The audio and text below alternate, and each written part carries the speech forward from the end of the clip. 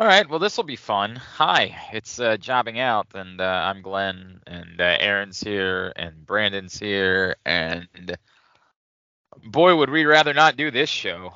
Um, I was just thinking about like how kind of lazy of a show this was going to be. We could get in a debate about what night each show should air in the new TV package. Like, yeah, Is Raw completely dead? yeah, we could have done all those things, but here we are instead, and I think we can all agree that this is the worst thing that's happened to any cast member of Jobbing Out all year. I think we can all come to. I think it's obviously it's this one, the Charlie Horse 2, and end We of don't list, know what the right? Yeah, we don't know what the third And is. end of list from there. Look, AJ's not going to join the show this week, and I don't know. We've all talked to him, but we're just not going to go there yet. And if he wants to come back next week, then I don't know if he's going to want to work around our new recording schedule. I don't know. I feel like that might work out for his schedule pretty well, honestly. Yeah, it's definitely better. There's no question about that it's better. Whereas sometimes when we say we're going to do the show at 12:30 and we think, is AJ going to be awake by then? We'll deal with that and we'll see where he's at and see what happens. We're taping the show on Thursday night. And it's a difficult conversation because obviously it's personal for us. So we're trying to both, adjust the personal feelings and emotions that we have versus like the analysis from a 10,000-foot view. And, it's a very difficult thing to do. And for AJ, I don't know, at this point I'm half convinced that he needs something else, that for whatever reason, whoever it is, and this is where it starts conflating into the bigger picture topic, right? Because the bigger picture thing, let me separate from AJ for a second, then I'll come back. The bigger picture issue is that this is what we get, and I'm going to hold Brandon partially accountable for this, because every time we ever react to anything, Brandon will be like, well, hold up, now wait a second. Now, wait, that's not, you don't know that. Every time anything ever happens with this company, where there is any remote amount of news, it is always followed up by impending doom. And it's never followed up by anything actually improving for the sake of the fan. Now, I get it. That's not their responsibility. Their responsibility is fiduciary. Their responsibility is to, their shareholders. Their responsibility is to those things. But it's never, ever that when anything like this happens, this merger, anything that involves Vince McMahon's, none of it ever ends up leading to something where we sit back and say, boy, that was good. That was beneficial. That was something that we could like, anything along those lines. When it first started coming down, before even the AJ part of it started coming down, it was a newsworthy morning. It was the deal over at USA. There was the Perth announcement for Elimination Chamber. And then everything else started coming down, and it reminded me back during COVID, with the big releases during COVID. It was, summer of 2020, must have been July because it was shortly after an earnings report. And I remember it was probably the day before we heard, record profit for WWE in this quarter. And they simply said it was like the greatest quarter ever because they didn't have any expenses. They were doing everything there. And then the next day came and they released it coming off of the heels of record profits. And I don't know if this is a stock market thing. And then this is, whether it's Nick Khan maybe or whoever else. And this is their idea of, okay, this is how you balance the stock market. You have these big newsy good things to balance out the bad that's coming. I don't know if that's it.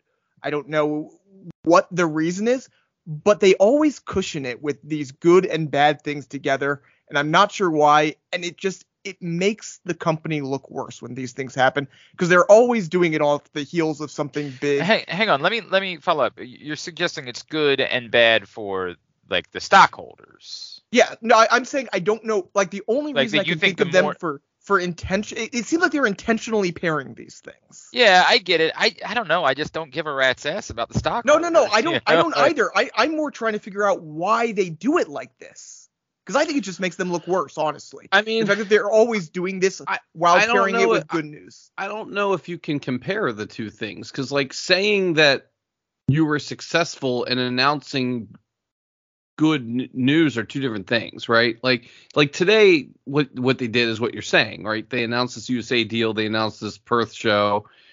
Before they just said we made a lot of money and now we're cutting a lot of people. That's not necessarily pairing good news with anything. I mean, that's no, it seems like intentionally timing it to put good those news. together. It's good news. I guess they're constantly saying things like that, so it's hard for me to pinpoint it to that time frame. But like today, they like did stuff. You know what I mean? They weren't just saying we made money last month. They're like, and we're doing this next, in 3 months, and we're doing. Well, I think you're hearing that as him like saying they made a statement. They like release earnings reports specifically. Right. Like they release news and then pair it. I think we're getting lost here because I'm really not. I understand, again, as I said, they have a fiduciary responsibility. That's and we can talk about that if you really want to get into the minutia of it. I don't think we're the people to do that, right? No. Like I don't think that's our strength. My point is to separate it from all of that because I don't care that on paper, I don't give a rat's ass if Elimination Chamber is going to be in Perth, Australia. That doesn't do anything for a fan. The USA news, we can again debate at some point whether or not ultimately. I don't agree with that. Why would anyone doing a care? big stadium show in Australia is exciting. How much did we rave about the Puerto Rico show? How much did we rave about the London show, the Montreal show? Okay, I sent you guys a screenshot of it, and I was excited about it today. If you believe that that's what's coming, is that the show will be better because of it, then I'll listen to that. It's a more exciting environment to watch the show than some random arena. And yeah, but there's a limit to what I could care. I agree that the Puerto Rico thing was fun, but it doesn't suddenly make me say, boy, I think Pay Backlash is going to be wonderful next year. Like, it was better than the alternative. It's not something that I look at and I say to myself as a professional wrestling fan, oh hell yeah, I'm fired up for this. Like, that's not what I'm getting out of it. But I think other people do. Because you don't, I think if you live in Australia, you're fired up about it. I get excited when these shows are different. I mean, I would rather watch a show in a stadium in Puerto Rico or a stadium in Australia or a stadium in the UK. I think because you're not neutral, you are overselling that. Like, saying I'd rather this than that is fine. I can't fathom you genuinely suddenly being like, dude, this is going to get me through the next 6 months. I am fired up about it. But that's what I'm talking about. It's neutral. It's neutral plus one, right? Like, if I had to feel a way, I might feel more positive than negative about it. But overall, I don't really care. It's not, hey, the champion of the company is going to be on television moving forward. It's not. Okay, wait. I'll give you one that was that for me today. They're going to do 4 primetime specials on NBC. That's cool. You got way more faith in that. You got wait. Why is that a good thing for you? Yeah. You don't think that's cool? Nope. No. Why? How's that different from Saturday Night Main Event? Go. I love Saturday Night Main Event. Did you when they did Saturday Night Main Event over the past not the 80s Saturday Night, when they did it recently over the past decade or whatever? You thought that was awesome? I didn't even get it. I don't think it even aired like in my. It was on NBC. But didn't it come on at like midnight or something? No, I think it was like 8:00 on a Saturday. And but again, we know that's going to be different now because they taped those after Raw or whatever, and just they taped those like they taped SmackDown, and they were basically like tribute to the troops. I think it was 15 years ago at this point. I think it ultimately became that. I don't think it started that way. I think they did one, and then they realized like we can't do this, and then just basically to fulfill the obligation made them. And that's the problem, is that I don't really know where these fall between just being another. But if they're Raw. like those network events that they were doing, I mean, those were pretty cool. What do you mean? When they would do the WWE Network random events. Again, like they were fine. Like they're not. Were they cool? They were house shows. They For the most part, like they were. I don't hate them by any stretch of the imagination, but I'm struggling to believe that this is more than a glorified Rampage. Like that, you've got to prove that. There's a big difference. I feel like they're going to be pay-per-views, but on NBC. Yeah, I think you're wildly mistaken. And the comparison that I'll give you is from the same company. The UFC just ran a card on ABC for the first time, and you don't know anything about any of the fighters that were on the card. They fulfilled an obligation to put something on a network without actually giving anyone who I know this because my producer gets to do the fighting segment on my show. And like I kept those saying, people also really beat the shit out of each other, so it might be a different kind of. By the way, I just looked up sacrifice. what Saturday night's main event was. The 5 that they did in 07 and 08. The first 3 were live or on a half-hour delay. The last 2 were taped, but none of them were great. Right, but the other thing too, Brandon, is they could stack the card however they wanted to. It's not like the problem was the turnaround. They planned the show out ahead of time, and they wouldn't put real fighters on it because that meant the real fighters couldn't be on the shows they cared about. Now, if for some reason, and this might get into the minutia of Peacock, if for some reason NBC has decided that they're not concerned about the shows on Peacock being all that good because they need the network shows to be that good, well, then maybe you're cooking with something. But until I see that. Or they work hand in hand where they simulcast the ones that are right, more but the ones on NBC don't get people to subscribe to Peacock. Like, no, but they would. They could. Why couldn't they? If they decide to put Survivor Series on NBC, I'm not saying they would do that. I'm just saying that again, opens the you're talking about two things that are massively different, right? No, but if you have a Peacock deal and you have 4 specials for NBC, you could reasonably think they could talk about simulcasting those instead of creating new things. If that's what NBC wants, versus if what NBC just wants is we're in the midst of a writer's strike right now, we could throw something up, right? Some S to put on TV. Right. Well, but this isn't even happening till 2025, so I don't think it has anything to do with the writer's strike. It's not till 2025? I thought it started in 2024. The end of 2024, but presumably... But again, they're going to be so backed up. Okay, that's fair. That's fair. If they not, realize, they're not making more content right now. Like they are. Yeah, you have to understand what the turnaround is on shows. Yeah, right. Like they're not going to start taping tomorrow for things that are going to be on TV in November. Like they're going to have a real problem moving forward related to content. And again, we don't know. To Brandon's point, if at some point in the future, that's what this is that they want to bring like legitimate WWE shows to NBC, then that's wild. I'm going to struggle with that concept because I don't like there's a line of how much TV when you now have to build in like real commercial breaks. Wait, hold on a second. Evander Holyfield fought Matt Hardy. Is that a real thing? I don't vaguely remember that. Something. Yeah. I'm looking at the Saturday Night's main event, and one of them is Evander Holyfield. I did realize that. Mickie James tried to kiss Trish Stratus on a Saturday Night main event. That was actually probably one of the bigger moments in Saturday Night main event. Wait. You are downplaying CM Punk and Boogeyman versus John Morrison and Big Daddy V. That was huge. I can't believe that we successfully already got away from the story of the day to get into a lengthy debate about what happened on the reincarnation. You really can't believe that? Main event. You really can't believe that? No, I'm not surprised we got there. I just thought maybe it would take more than 3 minutes into the real conversation for us to end up. You had us pull. All right, I pulled up the Wikipedia page. Now I'm going down the hole. My point being, God bless Brandon will eternally be the guy that's more excited about these things than anybody else is. Like he will. This is why he gets to be our mark, and I love him for that. We need that. But these things in no ways actually. What would excite me is again. Roman Reigns, the champion's going to be on television. Like, that would be good news for a professional wrestling fan. I would have genuine reason for excitement about that. Signing someone that I like, and I can't even think of who's a free agent right now that I would want them to sign. Jade Cargill. When they announce Jade Cargill, I will be very excited about it, unquestionably. As we talked about last week, those things excite me. Saying the show that we were gonna do, we're just gonna do it somewhere else.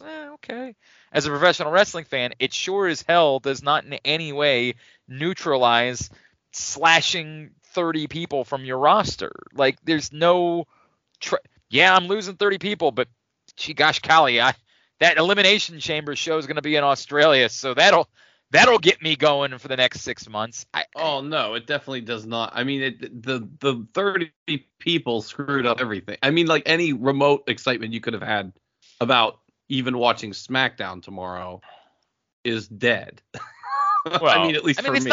It's not. Well, I'm bummed. I'm bummed for the time being. Right. And this is where our personal feelings, like, and I always, we struggle with this the first time. Like, I'm not going to do the bit where it's like, I'm not going to watch WWE now. Like, I'm going to watch it. It's what it is. Great about it.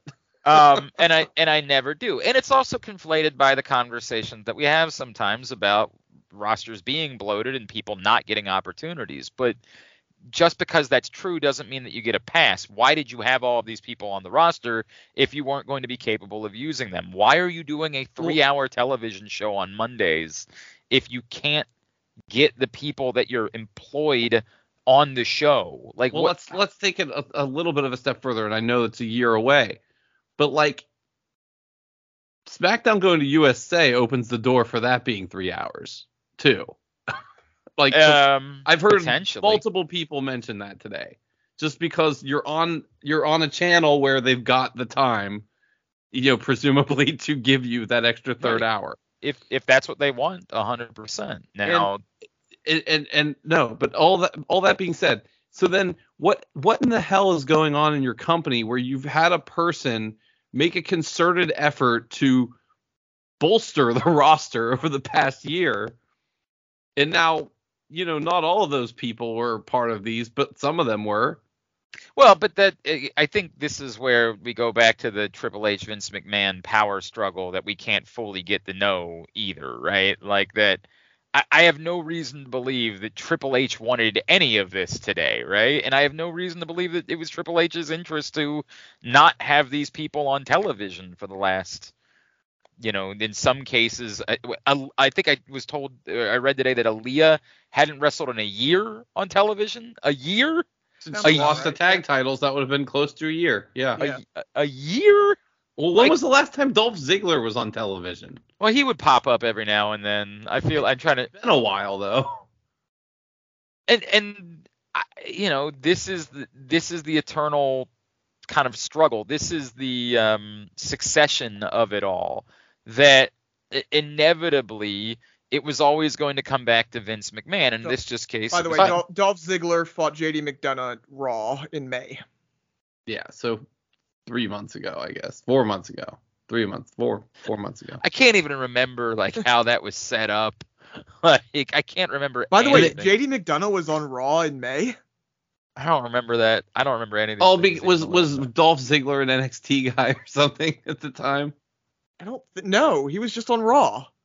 It must have been JD McDonough's debut on Raw after getting drafted, and then he went away for a while. Oh yeah, and they went that is exactly what it was, because I remember they ran it. It was the Cody Rhodes of setting up a match.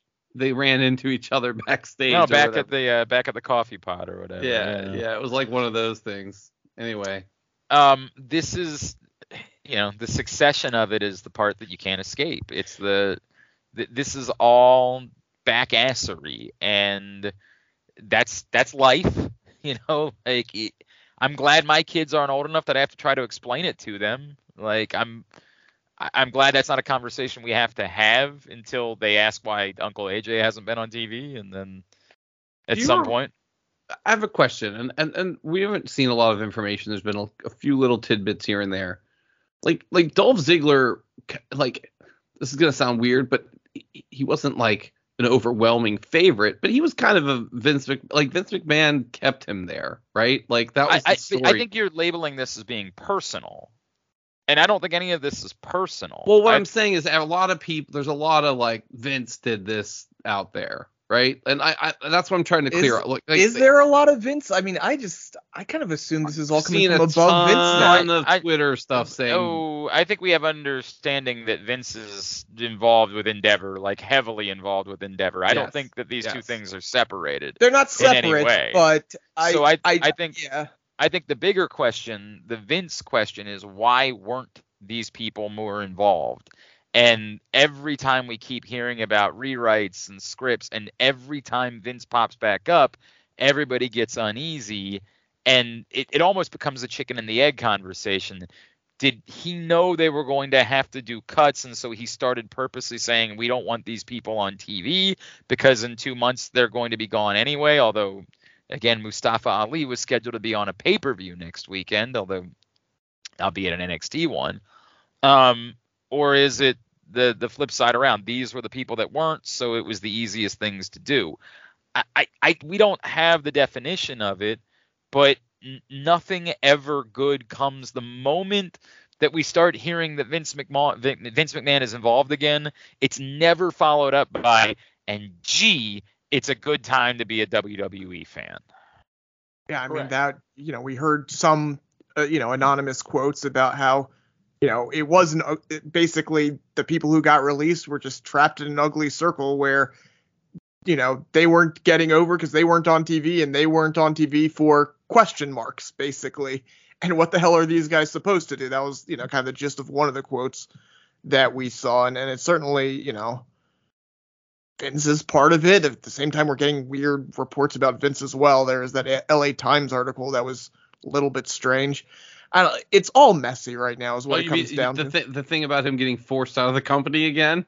Yeah, like that one seemed speculation, but it's in the LA. I don't know what the hell that was. So I don't claim to understand anything about like the way like the stocks of a company work or whatever, but I read something attached to that said that his were the only shares that were like qualified for immediate sale.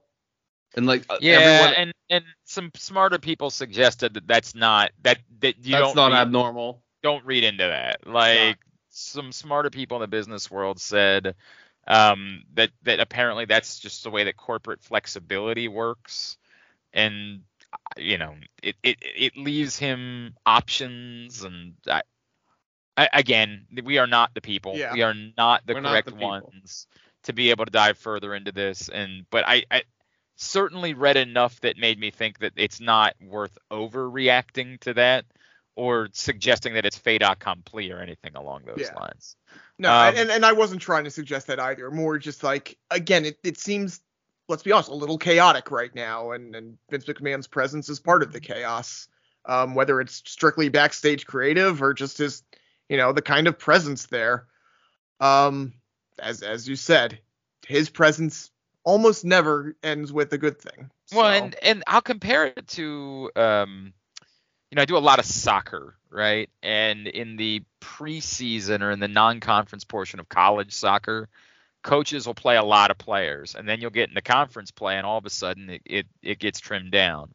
And it feels like Vince McMahon's thing, whenever there's business issues ahead, is to batten down the hatches a little bit and to focus all programming on the same group of a few people and present and push those to the people that are demanding answers. Like, here's who we like, here's who matters, this is what we're doing moving forward, and do not expand upon that whatsoever. Focus, drill down, do 6 Judgment Day segments, do, whatever it is, and then once you're there, once you've gotten to that point for business reasons, then to the point that people made today, it does become a vicious circle. It becomes a place where how is anyone else supposed to break through? And when they can't, they no longer appear to have any value whatsoever. Now, this is where someone else would sweep in and say, hey, they still have to do house shows. Like, they still have to go do corporate appearances. There still needs to be a roster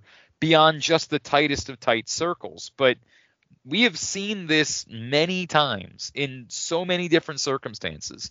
The easiest thing to do is to trim fat, to tighten up, batten down the hatches, identify your handful of people that are a key part of what you do, and get rid of everyone else. And then maybe at some point in 6 months, there'll be a handful more people hired. But I tell you what, getting involved with UFC, we should have known immediately. There is no company in the history of whatever you want to call this, sports, entertainment, anything like that, that has more devalued performers than the UFC has. Like, boxing didn't do that. Nothing has ever devalued. The NFL treats running backs better than the UFC treats its fighters. It's insanity. And it's been widely known. The best fighter in the world just openly left the UFC a couple years ago, and they don't care. Like, they legitimately just pretend like it didn't happen. And it's a wild bit, man. The moment that those people got involved, immediately we should have known this is coming. Like, this is going to happen. And now allowing a Dana White company to have access to these deals and I don't think it gets better from here. I think it gets drastically worse for WWE performers moving forward. I don't disagree. You said it. They don't care. It's been reported on over and over again. We've seen this act out in public over, how UFC fighters are arguably the worst paid compared to the money that they bring in. And yeah, there's no reason to expect them to change just because it's wrestling instead of UFC. I know. I mean, then you could argue that they might even think that it's worse because these people are, whatever. I don't want to go there. Yep. It's just, it sucks. As far as, again, I don't know what AJ wants to do. Like, we talked, the three of us today, in looking over the list. If Dolph Ziggler wants to be a performer right now, and I have no idea what Dolph Ziggler's interests are, but if he wants to be a professional wrestler right now, then he will almost certainly in 90 days be in AEW. Like, his brother is actually, now I got to ask that question. Is his brother still under contract at AEW? I believe so. Yeah. Everyone's been talking about the Nemeth brother tag team. That's inevitable. I don't even know if that's really makes sense. I think actually quite stupid. If he does that, that's a terrible decision. Unless he just wants to. Right, if that's what he's into. If he thinks he's doing a favor for his brother or something like that by doing it, then God bless him. But if I'm AEW, I don't have a ton of interest in that versus just having Dolph Ziggler. But my point is, I think we all know that if Dolph Ziggler wants to be a full-time or close to full-time professional wrestler, then he'll be in AEW in 90 days. As far as everyone else is concerned, I'm not sure. And, maybe AEW has some flexibility with CM Punk gone. Like, maybe they could choose to dip in, but I think that Impact. I think Shelton Benjamin, maybe. You brought that up. I guess just because Tony Khan's such a mark for that era of WWE. Yeah, and that's what I would say. If Tony Khan's just a nerdy Shelton Benjamin fan, then sure. But there's no place for him there. Like, there would be a Tony Khan pretends like it's a big deal on night one, and then right. Shelton Benjamin does nothing for a long time. I think what's more likely is he comes in for one of those, like sometimes they do that, bring someone in for a random match that for whatever reason they feel fits in a feud, and then, he goes away again. Or he's in the Battle Royal as the Joker or whatever. Yeah. I mean, as far as, is there anyone else in this group that you're convinced? I think they go after Emma. Why? Well, they didn't before. Someone brought that up today, that they did not pursue her before this. That's true. I think that she's talented. Oh, we all agree with that. She's talented. Now again, anything I'm about to say, you could say was they don't care about the women's division, period, and I couldn't argue with you there. But if you're looking for another just good person for the division. Obviously, you have Saraya's working there, and she's very close. Well, I was with, just gonna say, Emma there's your one difference between last Yeah. time and this time. Well, if Saraya has power to make those types of decisions, sure. Well, I think she has influence. I won't say power. Okay, fine, influence. I'm good with that. But I would take a step back and say, in the past, it looked like they were willing to just hire any female performer that WWE let go, right? Like they brought in Ember Moon and they pretended like Ruby was a big deal for a week, and then they stopped caring about her. I don't know now where they're at with that. I do think it matters. And the other side of it is that, are they willing to sign Riddick Moss as well? Yeah, that would be the question. Are they and a that's package what deal? I was going to say, and I wouldn't be surprised if they would. I mean, it's not going to cost very much, you know? I mean, I guess if you want to just throw him on Rampage a few times, okay. Yeah, I don't know. That's a tough one. If you look at the bottom third of their roster, you're telling me he's not better than half of those people? But you're saying he's not better. Is he definitively better? But I'm saying if it's collateral damage and it's like, but that requires this guy's X amount of dollars, that guy's X amount of dollars. If they're desperately interested in Emma, sure. Right. But we're presupposing a couple of things here. The first is that they're desperately interested in Emma. If they want Emma to keep Saraya happy because she wants to bring her into her group or whatever, and it costs them another, little bit of money to throw Riddick Moss on Collision or whatever, then I mean, like, they've done dumber things than that. I'm not saying they haven't done dumber things, but I would say that on the flip side, if Riddick Moss is knowing that he's just going to be thrown in, he might say to himself, frankly, I'd rather be on Impact at that point. Okay, I've got two dark horses here that we think are wildly entertaining people. Rick Boogs. I love Rick Boogs. I think he'll show up for an appearance. Elias. I love Elias. I don't see either of them as being guys. Not in AEW. They could be stars in Impact. They fit real well in Impact. And by the way, if we're talking Impact, I want to throw in Massey and Mansois. Like, we got to see a little bit of their personality finally, and I'm very interested to see what they do from here. Like, all of these reek to me of better fits for Impact. Of people that know that they would be limited if they went to AEW, so they would have to think about what's better. Like, if I'm trying to come up with a comparison. If let's use God, I can't even say Massey. Let's use Massey as an example, right? What is he in AEW? He doesn't fit, I don't think. I could be wrong. He just becomes a guy in one of those groups. So let's say that for whatever reason they do make a phone call and say, hey, we'd be interested in having you. It's the lowest end of what we'd offer. We can bring you in here, take a look at you. Versus if Impact were to say, we'll take you and Mansois and we'll bring you in as a tag team, and you have the opportunity to be the tag team for a little while, the Anderson and Gallows, the Rascals, and apparently they're real life best friends. We can make fun of Impact, but there are certain things they've done really well. Their world champions is not that. Like, that's been a mess. But they've done the tag division really well. To Aaron's point, they've done the women's division really well. Aaron's point, not this week, but the one that he made when Naomi signed there. They've done certain things well and to the benefit of those performers to elevate them and make them viewed in a different light throughout the industry. So I think that some of these people would just be better suited going to Impact if Impact is going to continue to be viable. Look, man, I'm stunned that Impact has continued to be viable this long, right? Like, it's an upset to me that Impact still is running every week and appears to be like, we're not even hearing stories about them failing to pay people in the way that we were for a long time. I mean, they're a definitive, not a factor at the top, but they're a steady and entertaining program. Right now. They again apparently are paying everyone, and you get to be on television.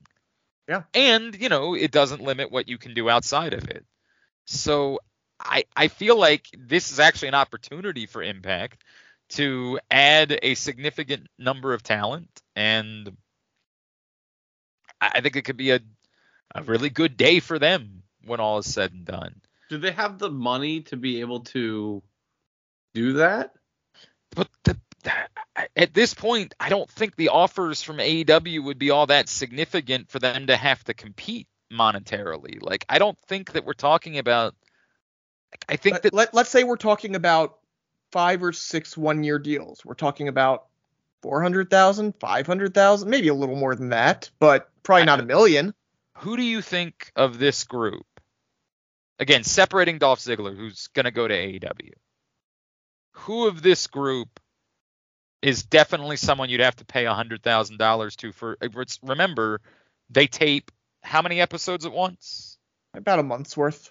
So you've got to show up to 12 to 14 TV tapings, 12 to 15 TV tapings. How many pay-per-views? How many pay-per-views are they doing? I don't know, probably about 6, something like that.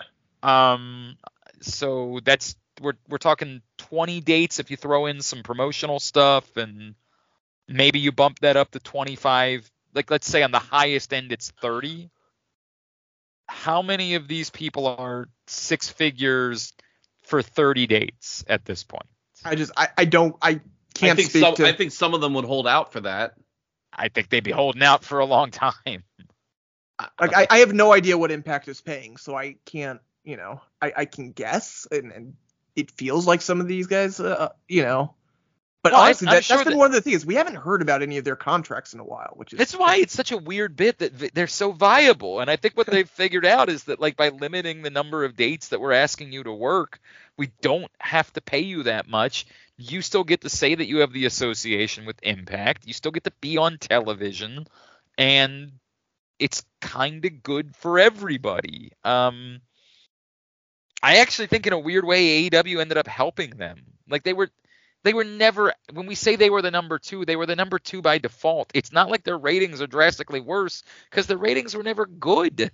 Like, other than that, one moment that they had with Hogan and everything. Like, outside of that, they've never popped in any way. So in a wait, never mind. This is old. What? I'm Googling the same things, and I'm not finding anything definitive at all. It's all over the place. So it says Brian Myers makes $67,000. Who knows if this is accurate? I mean, that smells pretty right to me, man. Like, again, it's a limited number of dates. It said the Good Brothers made 100 though, and that makes sense too. The Good Brothers were more valuable to Impact, right? Like, I don't think Naomi went there for $60,000. I think Naomi went there for 6 figures. But low. So if you're telling me those guys made 6 figures, then if I look at this list, I'd say Elias, Mustafa Ali. No, see, you forget what the Good Brothers were. Yeah, I think you are. I think you're way off here. I think you're way. I don't think, in comparison, if the Good Brothers are making $100,000, there's zero chance that Elias is making $100,000. The Good Brothers were in a position to get 7 figures from WWE because they were that hot. That's true. Like, the Good Brothers were selling, like, pay-per-views on their own. If that's what the Good Brothers were making, then no one has a prayer of making $100,000 on this list. Unless for whatever reason they're valued in a different way, like they're valued for something they can do backstage too, or taking on a role that's bigger than just being a performer. According to the internet, he was making $200,000 in WWE. Who? Elias was? Mustafa Ali. Mustafa Ali was. That I believe. Yeah, that sounds about right. But you're working a lot more in WWE. Not anymore. I mean, yeah, more than that, but not a lot. Drastically more than that. Because they don't all work the weekends. They take turns. Right, I understand. But still, just alone to show up for TV every week, you're already starting at 50, right? Just to show up. Clearly, they weren't working all the pay-per-view weekends, but let's throw in a couple more dates. Everybody still has to show up for Mania weekend. So that's, 5 dates on top of it. And then it's whatever, however many dates you are working house shows. So let's conservatively say 20. The number is definitely bigger than that. Maybe it's 25. Like, we're already pushing 100 on dates in comparison. You're gonna, and it's WWE, you're gonna make more. If Mustafa Ali wants to try to demand $100,000, he can try to demand it, but I just don't know who's giving Mustafa Ali $100,000 right now. Maybe I'm wrong. Maybe I feel like 100,000 is the new 75 or something. Oh, if you're saying this is inflation, but by the way, if I say 5 people for 500,000, okay, I feel like Impact can afford another 500,000. Well, I don't know about $500,000 people. I don't know if they can do that, right? No, he meant 5 people, like, total. I'm saying but at that math, it would be 5 people that are all making $100,000. Right. And I don't know if Impact's in a place where they can add 5 people that all make $100,000, but I'm just not convinced that they need to. Like, I don't think that's where the numbers are, and I think the benefit of being an Impact is you can still make more money doing other things. Like, you're not a full-time employee. You've got a good chunk of change that comes from Impact, 60, 70 grand. You can still work indies. You can still, try to get voice acting gigs or have your OnlyFans page or whatever it is that you want to do. I think all this math works, and that's why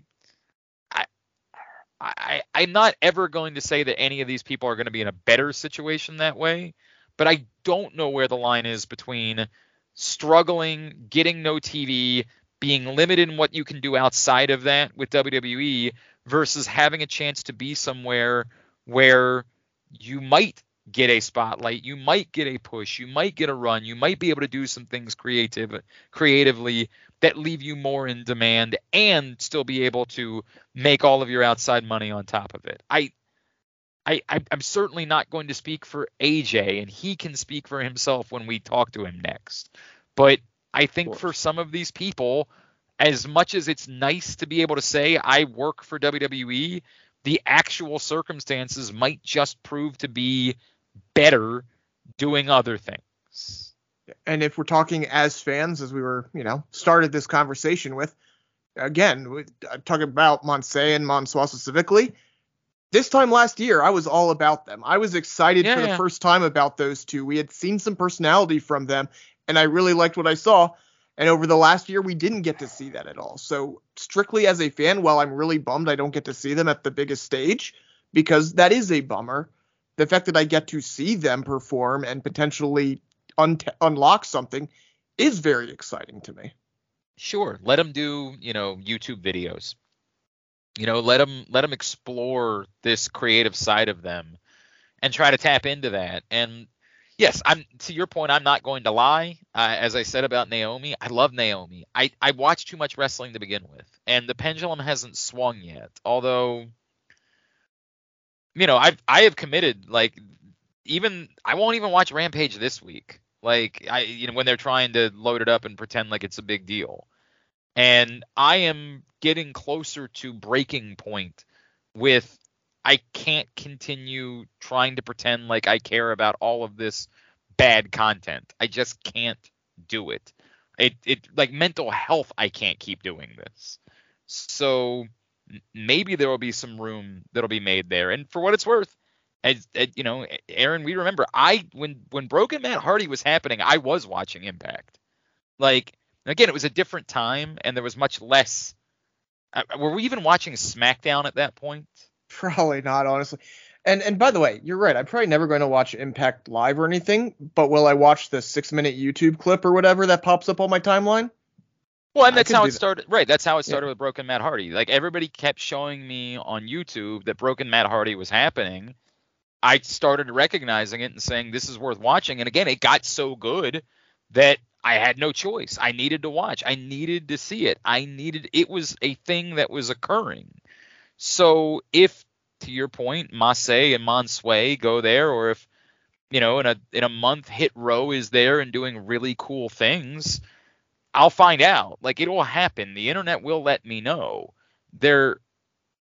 I hate saying this. I don't know. Maybe that there have been things happening, but The internet has not suggested to me that I've needed to be watching Impact for the last year or so.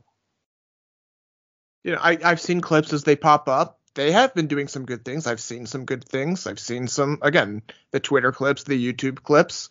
I've gone to a show or two, by the way. Well, and that's different because you're out in Vegas, and that's I'm just saying, like, I'm not, again, it's as you said, it's not enough to make me watch on a weekly basis. Not even really enough to, you know, watch a show not live or anything else. Right. But the little clips that I've seen here and there, and the overall response that I've heard is, and, you know, again, match it with the shows that I have seen, there is something there. There's just, as you said, too much wrestling, and quite frankly, Impact has burned us too many times. There's that too. The internet has suggested to me that I should be paying attention to Macklin, like that's legit. That's because that came off very force-fed to me at first. What? I was gonna say I haven't been a fan of it, but granted, I'm not watching. Like I said, I haven't been watching the show. From what I have seen, I haven't been the biggest fan. Not the worst, just not something that's like, oh my god, you need to see it. And I've also been told that the other rascals have been doing, like, what they're doing has been real. Yeah, but I have seen the tag matches, and quite frankly, from the things I've seen, Shelley and Sabin still look great. So that's not surprising. They're good. Yeah, I mean, that sounds about right. It's like saying that the Good Brothers are doing. Well, I don't want to put them on the Good Brothers level. They back off on that. The Good Brothers. Speaking of people who've barely been on TV for. God, imagine. I every time a company can't figure out the Good Brothers, like, gee, like what? But I will say, like, that is part of the conversation. Is like there's still a shitload of people on their roster. Like they still have a huge roster of people that they can't get on TV. And, like, at what point, because we didn't talk about that part, like, at what point is somebody looking at it like, why are you paying all these guys that aren't on your show? I don't think that's exactly might even be the end for 2023. Yeah, I wouldn't be surprised by that at all. I mean, what if there's more tomorrow? I mean, tomorrow would surprise me a little bit, just because why wouldn't it have happened today? Yeah, why not believe it all out at once? If you tell me in 3 weeks and a month, sure. Yeah, the more involved the Endeavor people get with this, the more they ask questions like, hey, why are we paying so-and-so such amount of money? And maybe they're paying Jade Cargill what they paid all 30 of these people. Well, and that's the other part that's a little, going back to what I said at the very beginning. It's like, you have Jade Cargill, you have all the rumors potentially about CM Punk. Like, is that what's happening here? We're going to pay some of these people who we want to see, at least in Jade Cargill's case. Yeah, I was going to say, this. I don't know who. I was going to say in Jade Cargill's case. Like you said, people. I would have said person. Yeah. For some people, it is people. I know that. We have to acknowledge that it's but like I don't need it, but like it will matter. And that is something that I'm not going to say we'll have to deal with, because we kind of always do, but it's definitely a bummer. It's tough to measure, man. It really is tough to measure. I can't, because again, there's every layer is more difficult. Like I can do the thing where I can say, I get if these people aren't getting on TV, then what do you do? But that's not on them. Maybe in some instances it is. Maybe there are some people that you hired and they simply weren't capable of doing it. Although, that's never stopped you with Dominic Mysterio. So I'm not really sure how you. Come on. He's all natural heat with no sound modifications. Right. Thank you. Thank you for that reminder. What? I didn't think it was as bad this week. I didn't think it was bad at all this week. I think they turned it off. I think they saw. I think they got caught with their hand in the cookie jar. And Cody mentioned it. Don't you think that line was fed to Cody, or at least he was being funny? Maybe he took it upon himself. I don't remember what he said. Remember? I also might not have seen it. You hear him? You didn't hear him say that? I'm still allowed to watch on Hulu for another week. So during that promo, he was like, Dom was talking. Okay. Hey guys, can you hear him? Maybe I just kind of chuckled like, oh, okay. It's kind of. I wasn't sure if that was a direct reference to that. It very well could have been, though. Maybe not, but it felt. I mean, he's that guy, right? Well, again, but he's John Cena. Yes. Yeah. They very clearly didn't do this week. And what they did last week. When we talked about it last week, it was as comical as last week's had been the most blatantly obvious, and maybe either the reaction, like people very clearly realizing what was going on and them saying, okay, we don't need to do it to a 10. We can pull it back, or, maybe to your point, Aaron, they just didn't do it at all this week I don't know, but it definitely was not the same. I think we're talked out on it. It sucks. There's only so many ways we can keep saying it sucks.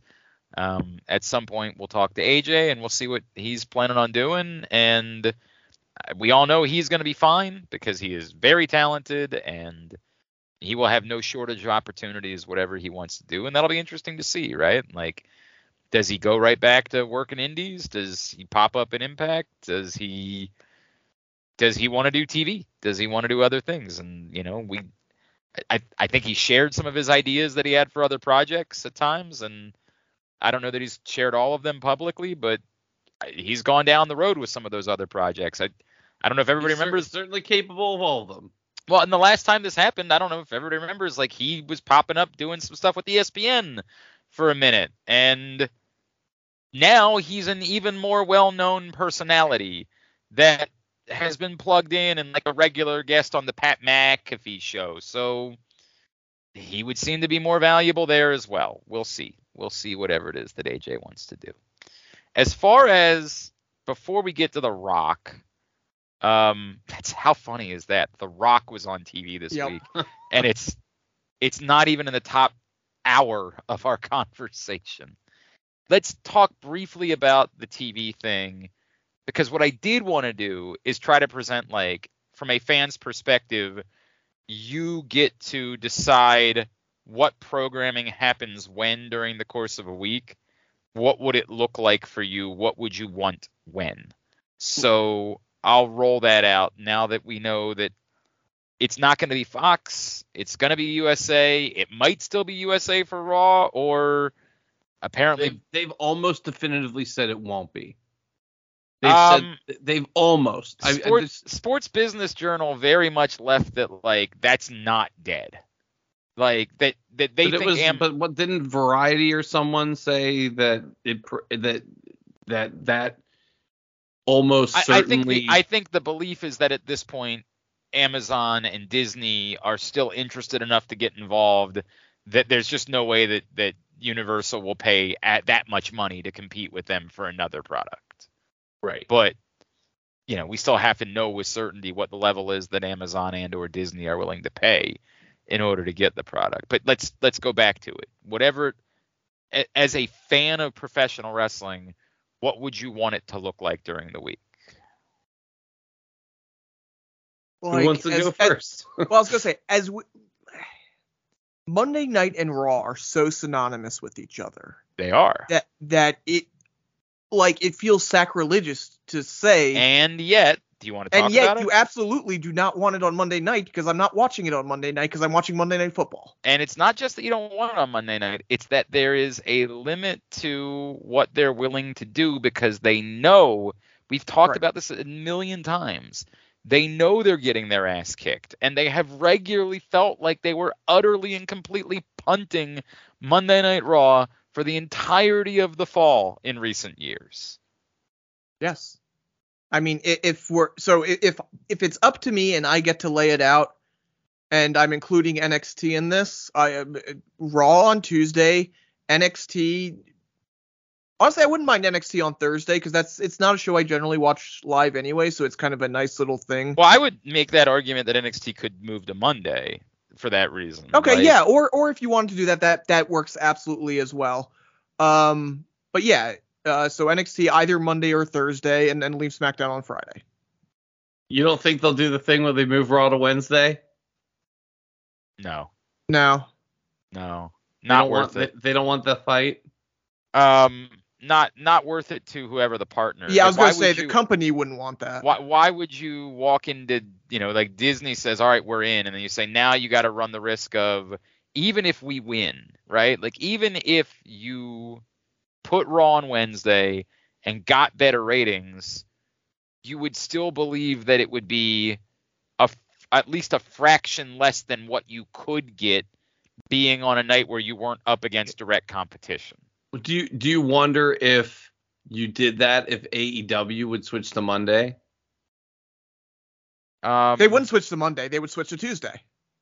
Yeah, they would Against definitely switch NXT. Yeah, they wouldn't view NXT If they left NXT there. Yeah, right? I mean no one's willingly moving to Monday right now. That's sure as hell for sure. The only reason Monday continues is because It's tradition. It's been on Monday for forever. So this is what makes it interesting to me. I would be fine, to your point, it would be better to have NXT. If you have to have a show on the same night as football, then you'd rather have NXT. If I wish I knew during the rest of the year if it was better to be on Monday or not, right? Like I don't know in April if a show is better suited on Monday than on Wednesday. I have no feel for that. The traditional Thursday is thought of as the best yes, TV night.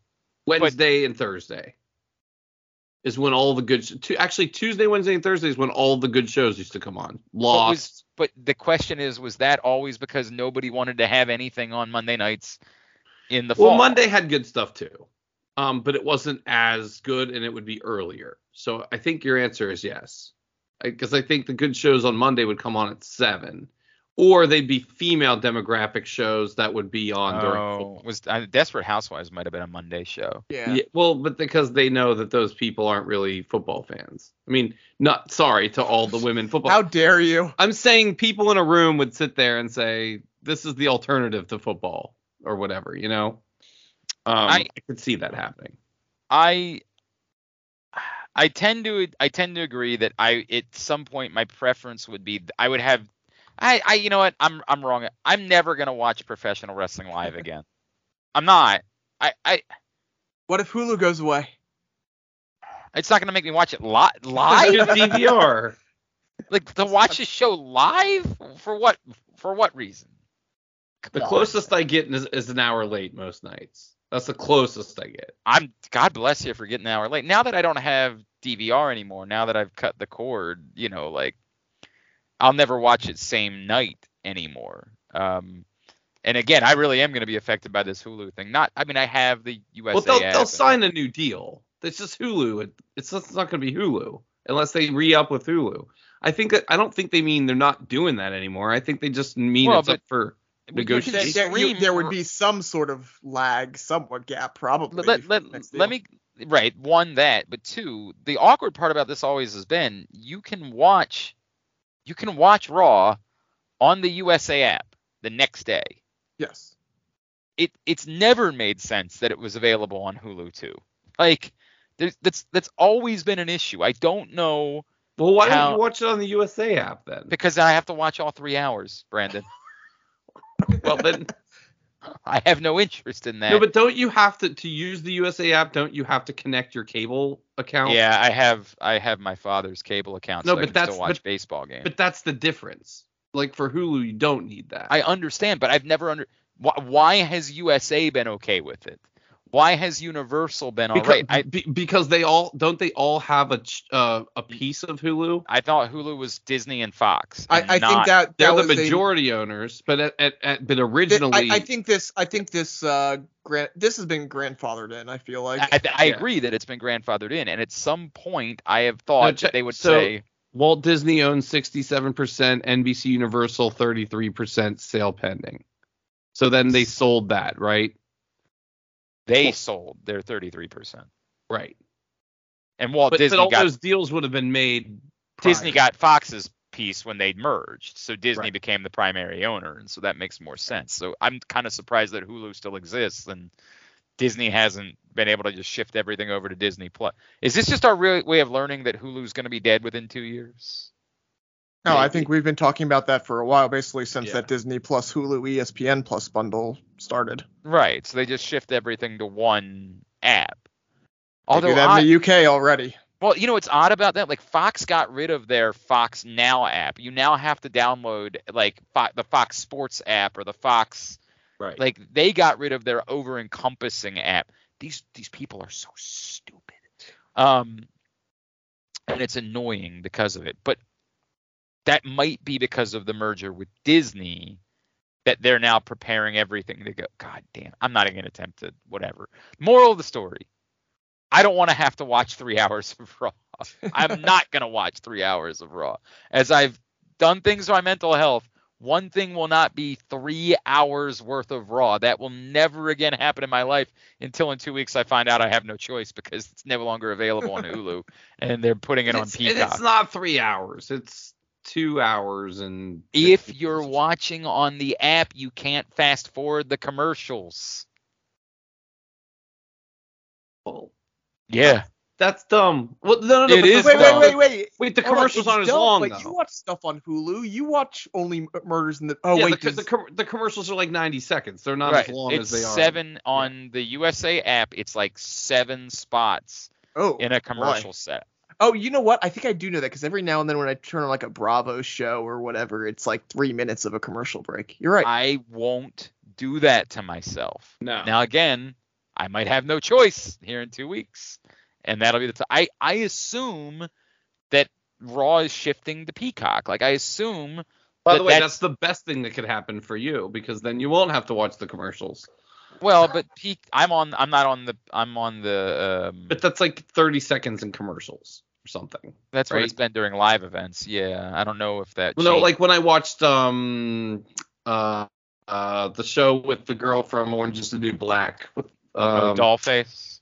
Yeah, is that what it was called? Is that what it was? Oh no, I know the show. You like that show. Natasha Lyonne, right? Yes. The show Was it Poker Face? Was that what it was? Yes, Poker Face. Very entertaining. Poker Face, thank you. It wasn't bad. It was 30 seconds, 45 seconds of commercials every now and again. All right, yeah, it's way better than the USA app, which I just awful. All right, now The Rock. Has come back. Yeah, the very awkward moment though in the Clark household where I knew. So they like the boys like The Rock, but because of Jumanji. Sure. That's why they like The Rock. So when Graham, my older son, on Sunday, I was watching football upstairs, and he was like, after the Ravens game, he just didn't care about. I had to do my post-game show, and then he didn't care about whatever the game was. I always think I was watching Red Zone afterwards.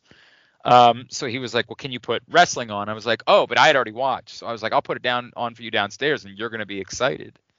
And he was like, why? You know what's funny? He doesn't like Pat McAfee. So he was actually like, do you think I was going to be excited about Pat McAfee? I'm like, no. And then he's like, who's The Rock? No, not at all. He was very excited about The Rock.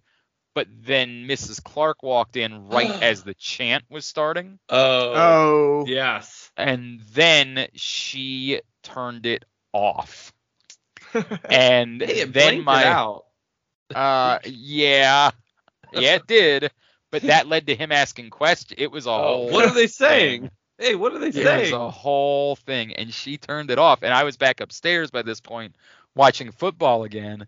So he comes upstairs and he's like, I said, hey, buddy, were you excited to see? He was like, yeah, that was awesome, but I didn't get to see any of it. I'm like, what the hell? I don't know what to make of it. No idea. You know, I guess it does answer the question of whether The Rock would feel like a scab. And so the answer is very clearly no. He showed up. He did it. Now, there is a difference between, I guess, making a one-off appearance and being a regular performer. So I still don't know how he crossed that threshold, but since John Cena has already crossed that threshold of being a regular performer, it might feel to The Rock. Like, I haven't heard a lot of pushback from the union about John Cena, right? So this was a really awkward. So I had on my show this week Steve Sharippa, who was Bobby Bacala on The Sopranos. Oh yeah. And I have another friend who's in the union who reached out to me like, dude, he shouldn't have been talking about The Sopranos on your show. Yeah, that's a big thing. And I was like, well, he wasn't promoting it. He wasn't like saying you can go to HBO Max and watch The Sopranos. He was just answering questions about his time on The Sopranos. And I was like, are they really not doing that on their because they do a podcast like about they do a talking Sopranos or like something like that like would they stop talking about Sopranos on the Talking Sopranos podcast? I know it's turned into a thing though at conventions, because like you can have these guests up there and you have to talk about. There was, I can't remember who it was, but like they were basically doing your bit of sampling chips and cookies and stuff because they couldn't talk about their work. This is really overwhelmingly weird. When you say couldn't, they just wouldn't. They're not supposed to. They're being the union is telling them not to. But there's plenty of people doing these podcasts still. Yeah, I mean, like their podcasts exist. Yeah. Like the Office people and all of these people are still doing these things. Yeah, I don't know, man. It's really weird. Maybe they staffed some, before the strike actually started. Maybe they did a ton. I don't know. It's been quite a while. I understand. I don't know the answer to it. I just know that like this is a thing at conventions. This has been a thing on some other places too. Yeah, I mean, it's been a thing where like they're trying to tell musicians they shouldn't tour, and it's like, what the fuck does? I'm sorry, what does that have to do with anything? But there are people. Yeah, no, that's completely unrelated. Yeah, I don't know how this works, but I would think that maybe John Cena already doing it makes it palatable for The Rock. Now I get it, The Rock is a far bigger star. So what about the fact that he had Brian Gewirtz with him and that's his writer? There is that. Brian Gewirtz was everywhere. Did you see? He was in the picture backstage. So he was also at Grand Slam the other day or yesterday. Oh, was he? Yeah, that was kind of a weird bit too. He's kind of popping up places. I don't know. He took a picture on Twitter. Yeah. It's weird. Well, he lives there, right? I think he lives. At least he's from there. He's from New York. I don't know. He might live in LA now. I don't know, but. Well, that's a weird bit. He's probably friends with Jericho or something. He's friends with all this. I mean, but hang on. But is Brian Gewirtz in the union? You would think so. He works for the Rock's company.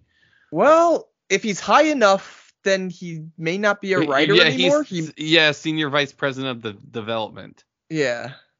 So it might be that, if you're not in the union, that's. The WWE writers didn't stop working. Yeah.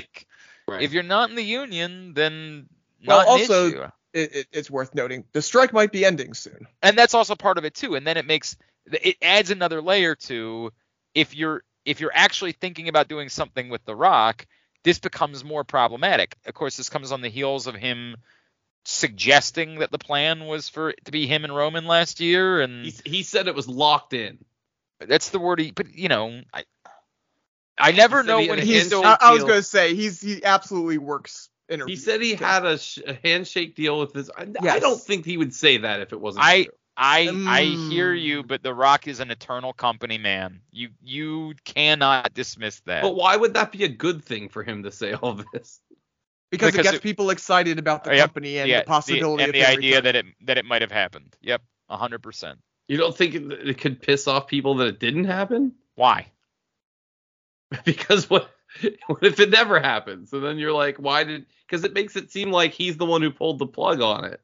I mean, that's the other side of that, is like he didn't like the story or whatever, and they pulled the plug on it. It's not necessarily a positive thing. But it gets people talking. I think it's just to get people talking. It does get people talking. And that's the thing. Even if it doesn't happen this year, the fact that you put it out there in the world, it's going to be forever out there. I'm not saying that means that there's no truth to it whatsoever. I just don't. It backs up all the things we heard, and it backs up the weirdness of how we talked about it back when it was all happening. There was a moment where Dave Meltzer reported they now know they don't have The Rock, right?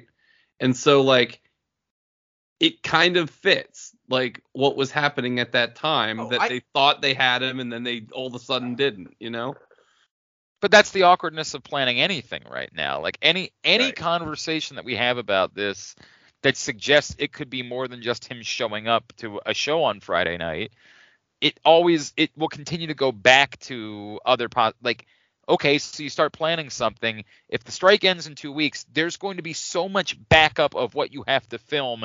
There's no chance in hell that they're going to be able to get The Rock.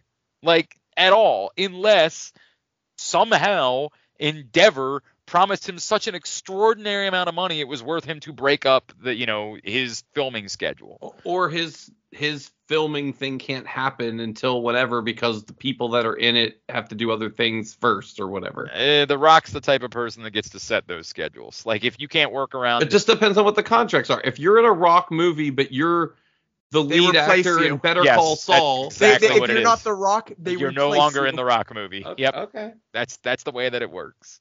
Is that we want you, but if you're not available, then we're going to find somebody else that is. Because there's just no person that's that important, unless I guess it's The Rock and Vin Diesel, in which case then there's co-powers and you push that thing off, but then The Rock just goes and does his other thing instead. I don't know. It was neat to see The Rock. I'm choosing not to believe that it means anything more than we saw The Rock. And if that changes, I'm going to say cool, but is it cool?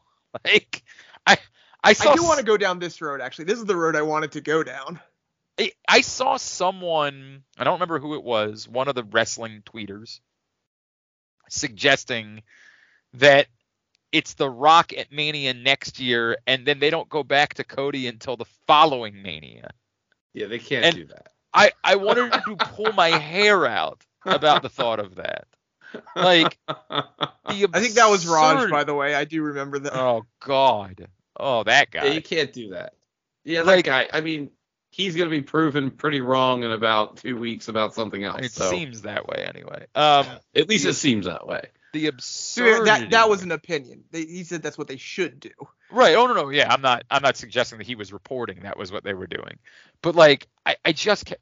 How do you make these pieces fit anymore? And you've already, again, killed the bloodline at this point. Like, nothing makes sense any longer. There was a lot of not make sense this week. A lot. Well, I mean, first of all, I've been dying to bring up on the show that they did backflips over each other on SmackDown to explain to you why the Judgment Day could be there, right? Oh, that was hilarious. They did. They really but did. But then 2 matches later, The Miz is there. Uh-huh. And they don't say anything. I was just laughing to myself like, oh, God, these guys are going to be like their eyes are rolling in the back of their head right now. We have to talk for 5 minutes about why the Judgment Day is justified to be here. Well, here's The Miz. And then you have LA Knight challenge every champion in the company on both shows. Yep. There's and Jey Uso is a friend to no one. Like it's. Well, he's sort of Cody is his friend. Right. That's right. Cody. No, honestly, that was. No, wait. What about that? That's the most logical part about anything that's happened in WWE lately. What Jesus Cody has to give you? No. That no one likes Jay. Oh, right. That should be the reaction. That's exactly the way it should work. Right. It should be that way for a minute. And it's only been a minute. It's only been 2 weeks. It's not been a minute. And having him work matches against Drew McIntyre that lead to no conclusion in any sort of way is not beneficial for anyone. Drew McIntyre beat him clean. I understand that. How is Drew that McIntyre helpful? is turning heel, though. Yeah. The increasingly paranoid Drew McIntyre. Yeah. Honestly, it's kind of working for me, too. At least as far as logic. Well, I think we've all been in favor of Drew McIntyre heel turn, so I think that we're okay with that. But the storyline is the nonsensical idea that it is good, A, for Drew McIntyre to call out this thing and be the voice of the, hey, we should have questions about you, which is the same thing that Kevin Owens is doing, who I don't think is turning heel. No, because what's going to happen is he's going to blame Cody for him being there. And that's good. It's going to turn. I think here's going to be the difference. Is Kevin Owens is going to mellow out while Drew McIntyre well, clearly is going to do that. Yeah. But we're not going to acknowledge is that you then gave Drew McIntyre a clean win over Jey Uso, who I was led to believe a couple weeks ago is supposed to be a top star on Raw. Wait. Wasn't there some weirdness to that? What was the thing that distracted him. And Well, it was Judgment Day. Judgment Day. Right, Yeah, right. 100%. But it didn't make it like it did kind of. Yeah, it was not schmozzy. There was a distraction. But it was a very long distraction, and they turned around into a Claymore. You know, like it wasn't nothing. You know. I think there are, honestly, again, we're talking about, this is the third week of Jey Uso on Raw. I don't think that the idea of people still being wary of him is wrong. I think that's I agree. logical. And I think that there are It's not, because you know what it is. No, but they've done enough of people that aren't weary of him. They're dragging it out to let him be the savior at Survivor Series. Right. That's what this is. And that is so far down the road that they are not capable of making this interesting that long. And it's Survivor Series and it doesn't matter. You're right. If it is 2 more months of people not trusting him, you're absolutely right. It's not going to be that. I think it's going to be everyone is on board, but then Drew. There's no purpose of doing it this long. It's not long. 3 weeks is not long. Yeah, that's not long. Jey Uso shouldn't be a questionable figure. But he's not. He's not questioned. There's like 2 people. There's like, I mean, Kevin Owens and Drew McIntyre. Right. But they're saying they should take the Judgment Day out of it. And like, I think honestly, if it wasn't for he definitively turned on the Judgment Day this week. And I think that'll be, if you're talking about now next week, he's turned on the Judgment Day. He's definitively not doing it. And Kevin Owens, if not this week, then by October 2nd is on board with him now that he's proven himself. Okay, that's a logical story and a logical progression. Yes. If it goes much longer than that, I start going on your side. But where we stand right now, I'm good with it. What is it at this point that makes Kevin Owens suddenly recognize Jey Uso's true colors? I think what happened this week. I think he'll acknowledge it at the beginning of Raw or whatever next week. I think he might have to do one more thing, but the promo this week was Kevin Owens thought he was joining the Judgment Day. He literally said that. I understand that if that was supposed to be the big moment, then Kevin Owens should have been waiting there to recognize it at the end of the show. That shouldn't be something you're putting in. Yeah, that's why I think something's going to happen this week. Yeah, something will happen this week. Cody had to come. They had to have the Cody savior moment this week because they had to show Drew not help him and Cody help him. Like they felt, you could they needed to get to that moment. You guys, you guys go ahead and have some faith. You go. I mean, it's a logical. I mean, it is. No, we're not telling you. It's a logical thing to touch on. We're not telling you it's not a logical thing to go further. But I'm telling you right now, it makes sense. Oh, it made sense to mention it. It didn't make sense to harp on it. That's the difference. If Jey Uso is a star, if he matters, then it's something you mention and then quickly dissolve in order to recognize it.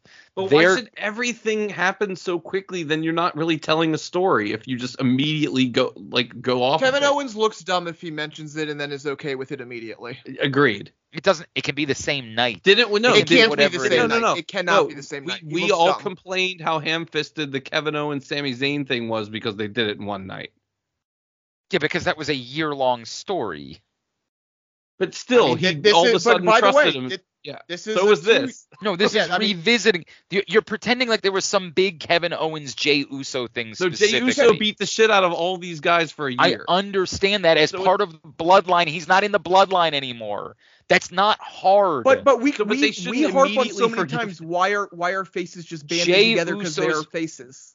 Right, nobody's saying they should band together. That wasn't necessary. No one suggested there needs to be a Super Friends. Jey Uso didn't. But if the Judgment Day is 3-on-1ing people, then there kind of does need to be. I mean, by the way, Glenn's right. If he had nothing to do with the Judgment Day, if it was just Jey Uso as being top face kind of on the other side of the show, absolutely no reason to bring it up. But if you are going to bring it up, I think you do have to do something more than a one-night thing with it. This all starts with this stinks, so it's really hard for me to then go say something else after. Jey Uso on Raw has stunk and stunk and stunk and stunk and stunk. I couldn't agree. I couldn't disagree less. There's nothing there. Not true. I think he is the bastard stepchild of Cody Rhodes now. Well, that's sort of true, but That's exactly what it is. Everyone's He the is- bast stepchild of Yeah. Cody Rhodes. Now, I right will now tell is you the that problem. promo that Kevin Cody Owens is the no, wait. bastard stepchild of Cody Rhodes. Sami Zayn is Yeah. the bastard stepchild of Cody Rhodes. Every face is The- in orbit Right. of Cody Rhodes, which is the problem right now. The promo that Cody Rhodes cut was the most asinine shit I've ever heard in my entire life. Of why did I bring Jey Uso?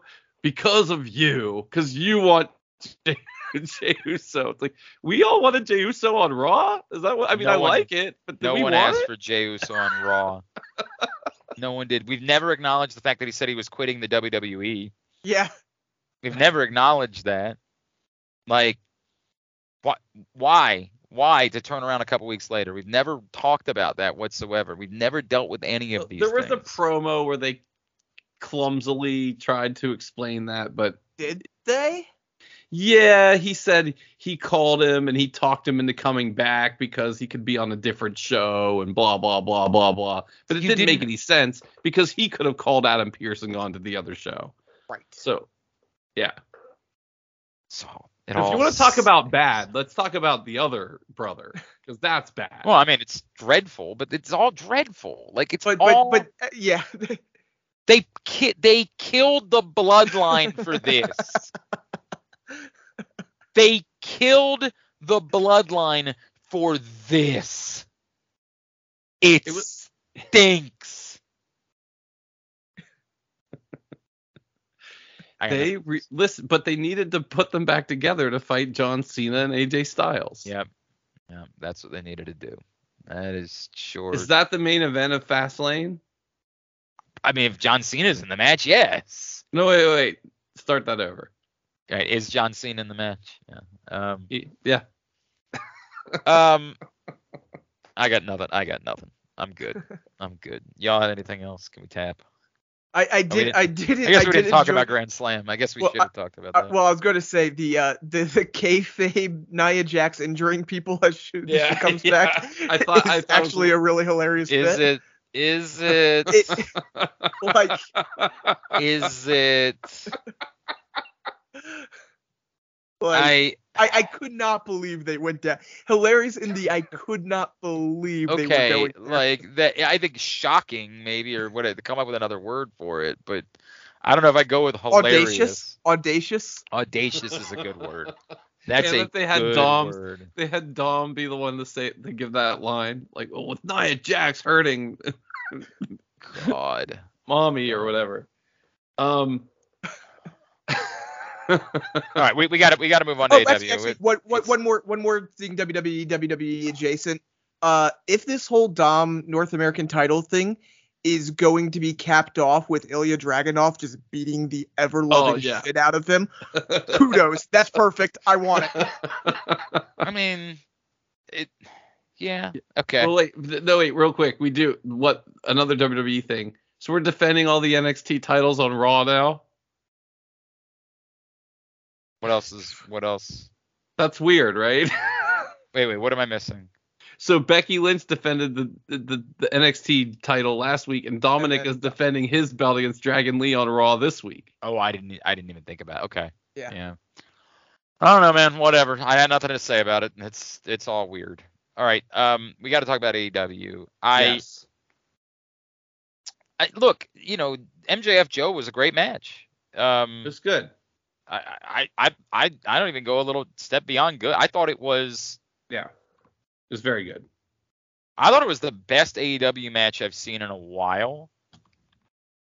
And now I do have to measure that because again, it was a match that couldn't have another result, right? Like, and that's the tricky part. At no point did they sell me that there was a possibility that the match was ending a different way. So I do have to measure what it is that I say about it. It was a really good match given that at no point did I ever have any thought that, Joe was going to win. But within that construct, they did a really good match. Yeah. I thought it was really good. I liked all the false finishes. I thought it was very creative. I thought it played to MJF's character very well. Within this structure of the face character, but he also, with all the callbacks to all of his, like, he still gets to do his dirty tricks. We just get to cheer he's Eddie for Guerrero it. as a face, or Ric Flair Right. as a face. Yeah. Exactly. And but more wink, wink, nudge, nudge than those, and that's what he's in on it more, like the way that he knows that it's wrong what he's was Chef's kiss. It was great, but the comparison to Ric Flair is that, like, Ric Flair and Eddie Guerrero would try to convince you that it was right for them to do those things because that's what it takes to win. MJF is like going, it's like a second level of meta. He's like, right? I'm a dirtbag. Like, yeah. I know that you know that I know that you know, and that's what makes it all so, incredible. Like, I'm not supposed to be doing these things. You also know I'm going to do them anyway, and because of that, you love me. Like, and the hyper face moments are just like so ironic in a way. They're so over the top that it works. And if he turned it down 2 notches, it wouldn't work at all. Like the shaking the ropes and the all because it is on 15. Yeah. I thought they were doing a Mean Joe Green bit. That's the Bret Hart thing. The Bret Hart. I know, and that's when I realized it, I was like, oh, okay, I get it. But the Bret Hart bit was a take on the Mean Joe Green thing. Right. Yeah. Correct. It was great. Like, I mean, it was for what it was, and that I got to keep coming back to that. It was great for what it was. And I say that because it's important to say when I then get to the part where, but on the whole, Grand Slam wasn't good. Like, on the whole, obviously, I don't know what. Can you explain what actually happened in the Moxley match? From what it seems is that Moxley was either KO'd or thrown for a loop, or however you want to phrase it, not there. The ref didn't recognize it at first, which is why they had to do that second move there, but they switched the match on the fly when they realized that Mox was injured. It was awkward, and then it made the, like, even the announcers were struggling with it afterwards. Like, there was a moment like, well, but Ray Fenix is the champion. Like, it was very weird. Well, because it was hard. It was like they had these guys celebrating, and it's like, on its face, right? If you're not worried about what happened, it's incredible that this person beat Jon Moxley, right? You're like, oh my God, I can't believe they did this. And then you're like, oh my God, is Jon Moxley okay? Because that's the reason they did it. But it was a very uncomfortable moment. Why would you be so surprised that they would have Ray Fenix beat Jon Moxley for a title that's not real? I just would be surprised that he would beat him at all clean. But Jon Moxley can't be crippled by this fake championship. Like, Jon Moxley's got to be a real performer. No, but I mean, this specific person, not that anyone would beat him. You thought that Ray Fenix was beating him for the title? I thought it was absolutely. You keep saying he won it title. A week ago. It's a prop. It's not a real championship. But either way, okay. You thought he would beat him at all? I absolutely thought it was possible because I don't think they knew what they were doing here. I was hoping that. Oh, I'm with you, Brandon. I don't know what the odds were going into that. I can look it up, but I'm sure it was heavy for Jon. I don't know why that would be. Why you're going to have to explain this to me. Why did we think that Jon Moxley was going to have a long run with a meaningless championship belt? Take the Whether belt or not out it of was Take long. No. Stop. That matters. You're trying to make that part not 10 matter. Days. You're talking about long versus 10 days, and why would it be any more than 10 days? Why would Jon Moxley be saddled with? They're not the ones saying this is a fake thing. They're trying to make this a thing, even though we know it's not. You have no idea if they're trying to make it a thing or not. You don't know Orange that. Cassidy just held it for like a million days. But that doesn't matter. Orange Cassidy had to drop the belt so that he could do something that matters. But he dropped it to Jon Moxley. Understood. There was no reason for me to think that was anything more than for the match that they made the main event of a pay-per-view. He didn't drop it to, a tag team wrestler. I mean, this guy's a tag team wrestler. I understand that, and that's why he's got the belt now. He's got the belt because Jon Moxley got injured. You can do a million things when somebody gets hurt. You can do a million things within a match. I'm not saying that they would have John this guy Moxley won, was minus 5,000 to win at Grand Slam. Well, I makes did- all I the did- sense in the world. And by the way, I did ask Aaron that question. I was like, do we think that he was going to win anyway, and that's why they pivoted to just doing it then? Or did they literally pull the title off? I mean, it felt like they pulled the title off. It didn't feel like they just did a different finish to me. Then you guys, But I have was, no idea. I was not at all shocked by the idea of John. This belt. If this was just a match between these two people, one, why would it have happened? Two, I would say, sure, what would be the point if you're doing this match here? It's because you want a big pop moment for John Moxley, I guess. Although I don't know what John Moxley is at the moment, so I'm not even sure you're going to get that out of it. So maybe I would have to think that through a little bit more, because I don't know what John Moxley's supposed to be at the moment. But I honest to God believe they needed to get this belt off of John Moxley, because it's not a thing. It would be like John Moxley walking around as the Ring of Honor, pure champion. Why not just leave it on Orange Cassidy then? But again, because Orange Cassidy, I believe there is no reason to have Orange Cassidy drop this belt unless it's because you want Orange Cassidy to do something real. But like to Aaron, but what's he doing? He's tagging with Hook. Like to Aaron's point, like, you can believe something, but you have to acknowledge what they think something is. You keep saying that what they think. There is no track record of that. This belt has mattered one time in one match. No, they've been putting it on every single Dynamite, trying to make a big deal. Whether or not they're making a big deal out of Orange Cassidy and just made a big deal out of the title while doing so, almost unintentionally. Didn't they say he defended the title more than any other champion? Go over the list of the people he defended it against. That's fine. It existed, which is more you can say about any other title. No, they do all of it. What are you talking about? Which all of the titles exist. Which has been defended You're more just saying this year, defended. International title or the TNT title? When you say defended, that's like talking about they defended the 24/7 belt constantly. At no point were they doing major matches. Oh my God! Significant people for this belt. Orange Cassidy was facing whoever. Literally, it was the bit. He would face any person that walked in, 20 of them if they wanted to. Well, some of them are about what they did with this belt. They did not respect this belt. Some of these are real people, like Penta, L0. You're saying that Ray Phoenix is a joke. You don't get to say that Penta L0 is significantly different. I didn't say he's a joke. I said, but John Moxley's like the biggest star on your show. Then you can't pretend like the other guy matters. What? And by the way, if Penta had beat Orange Cassidy on a Dynamite, I would have been surprised. Yeah. But then you can't pretend like it was a real defense. Of course I can. No, he's a real competitor. No. I would have been surprised if Samoa Joe had beaten MJF, and I would still say MJF had a real defense. Exactly. And I'll agree with that, and I will say there are people on here that you could say what you're saying, which Aaron Solo. Okay, that's a joke.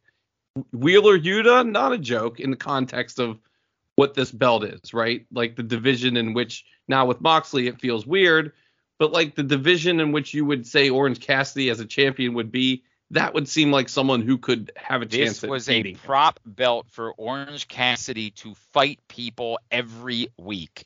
It's a prop. You are lying through your teeth about what this belt means. Orange Cassidy kicked ass, and so we liked watching Orange Cassidy every week. But we know what the bit was. The bit was he would face anyone. Anyone could walk into the back and say, I want a championship match, and he would take it. They did not elevate or present this championship as being something of significance at any point. John Moxley won it.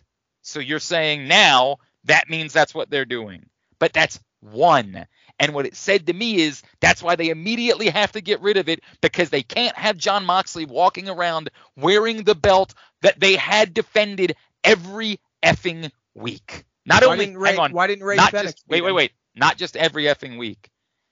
3 times a week. Why didn't Ray Fenix beat him? Because they needed a main event for a pay-per-view.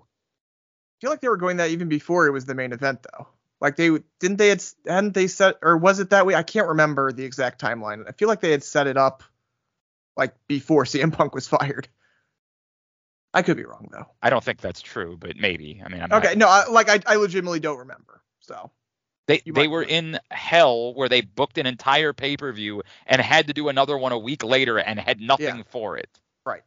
Zip. And then had to do this like. But didn't they? I feel like they announced at All Out, like they announced it on the Sunday that the following Sunday or whatever that Orange Cassidy was facing Jon Moxley. Like they announced it at All In. I feel like that's the case. I could be wrong. But whatever. Remember Orange Cassidy had to defend his title for the right to fight Jon Moxley. Yeah, because I think they had announced on Sunday that Jon Moxley was fighting. That's how much the belt mattered to them. The championship match wasn't even for the belt. It was to fight Jon Moxley. You're lying through your teeth about this belt. This is a nothing belt. There is no problem with Ray Fenix being the one, whether it was planned or not. There was no problem with this because the belt is. I think you're saying problem. I'm saying I was surprised. Those are two different things. And I can't say there's a problem with it. If there's no problem with it, I can't be surprised by it. Like I can't be surprised that Ray Fenix, because Ray Fenix. I'm surprised they did it. No, I can be surprised by something. The surprising part is that Jon Moxley was going to carry this belt. That would be surprising. Well, the other surprising part is Jon Moxley lost a match. Right. Exactly. Jon Moxley, I'm going through it now. Jon Moxley has not lost since Revolution. In 8 months, he hasn't lost a match, and the first match he loses is to Ray Fenix. He lost to Adam Page in the Texas Death Match back in March. I mean, you don't find that odd? That part is more surprising. You'll have that. But that's my point. It's like, this isn't a person who loses. Like, he's a major star in the show. Then they probably shouldn't have given him the AAA North American Championship. And I don't disagree with you there. They did. It's surprised that he loses in 10 days or whatever it was. That part doesn't. He's a person who never loses. Man, we're having two different conversations. But it's all kind of wrapped into one. But they conflate. The moment you did that, he had to lose. He had to. There was no, again, unless you just don't care about Jon Moxley anymore. Like, if you don't care about Jon Moxley, then by all means, let him goof around with this belt. But if you care about him, he can't hold the belt. He can't. I'm trying to come up with a parallel to this. This would be like them taking The Rock and Edge out of the main event picture so they could have a long tag title run at the height of The Rock's prowess. Like, it doesn't make sense for Jon Moxley to be this thing. Again, unless they just no longer feel about Jon Moxley the way that we think that they feel, and based on his results, we have reason to believe that they do. They painted themselves into a corner here. Like, well, the only thing I would say is there's not much room in the main event right now. You know, like they're going to draw out this MJF Adam Cole thing for like 4 more months or whatever. So, like, you know, how does he fit in there? Like how does, like, what's he doing otherwise? You know, and that's always the well, but they've never really had a problem finding something for Jon Moxley to do. But he could do it with the international title. With the prop belt. That's just to make sure everybody's got a prop belt. Everybody that does everything carries a prop belt with them for the sake of it. Like, I mean, in fairness, that is what AEW is to the point. Everybody gets to have a prop belt of some sort, and we're all every time we're supposed to remember which belt is which and why we're supposed to care about it. You get a belt. You get a belt. But this is it really is the bigger issue. The bigger issue is the belt thing. Like, we are supposed to. There's a million belts, and we're somehow supposed to know which ones matter for some reason. You're doing a pay-per-view in March. You're doing a pay-per-view in October, and you're going to have your world champion defend the tag belt. Aren't they doing a pay-per-view? It's in like a week. Isn't it? Wrestle Dream, the 1st of October? Oh, wait. Is it the 3rd? Oh, man. I thought it was a little later. It's the 1st, right? God, everything's creeping up. Yeah. It's next week. They're doing another pay-per-view. And MJF and Adam Cole are defending the tag belts. Well, assuming Adam Cole can do it. Right. Well, right. There is that. They might luck out and get an MJF title match because they have to. By the way, how dumb is it to get hurt on that? Like, it's not great. What Not a great. shitty spot to get hurt on. Not great. Not great at all. You start to ask yourself, like, do you need a 9-foot fucking ramp? Sorry, a 9-foot ramp on Right. the leading to the ring? The other things on Grand Slam, I remember when Aaron, you or one of you presented the idea that they believed they were creating a moment with Eddie Kingston, and boy did they force something that wasn't there. Like, I mean, the crowd was there for it, but the crowd was in on The it. crowd was there. The crowd was into it. they were into it, but it did not compare to the Acclaimed. It did not.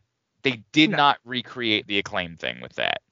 The crowd was cool with it, but like cool with it because you want a match, not because we were pretending like something significant happened. Like, Eddie Kingston's one of ours, and he won the match that he was in, so we're cool with that. Like, Eddie Kingston. Well, you could add to it. It was somewhat of an expectation. You're not going to do that But match so and is the not. Acclaimed.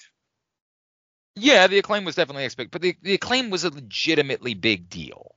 Like, the Acclaimed was everything they've been through, the whole You're thing. finally crowning Correct. someone, Right. and telling you they're a significant part of the show. Right. They've been telling you Eddie Kingston that they think Eddie Kingston's a significant part of their show for quite a while, from time to time. From time to time. Yeah. From time But to I'm time. saying this they is say not that. the first time they pretended like they think he's significant. I guess is They- the best way they- to put that.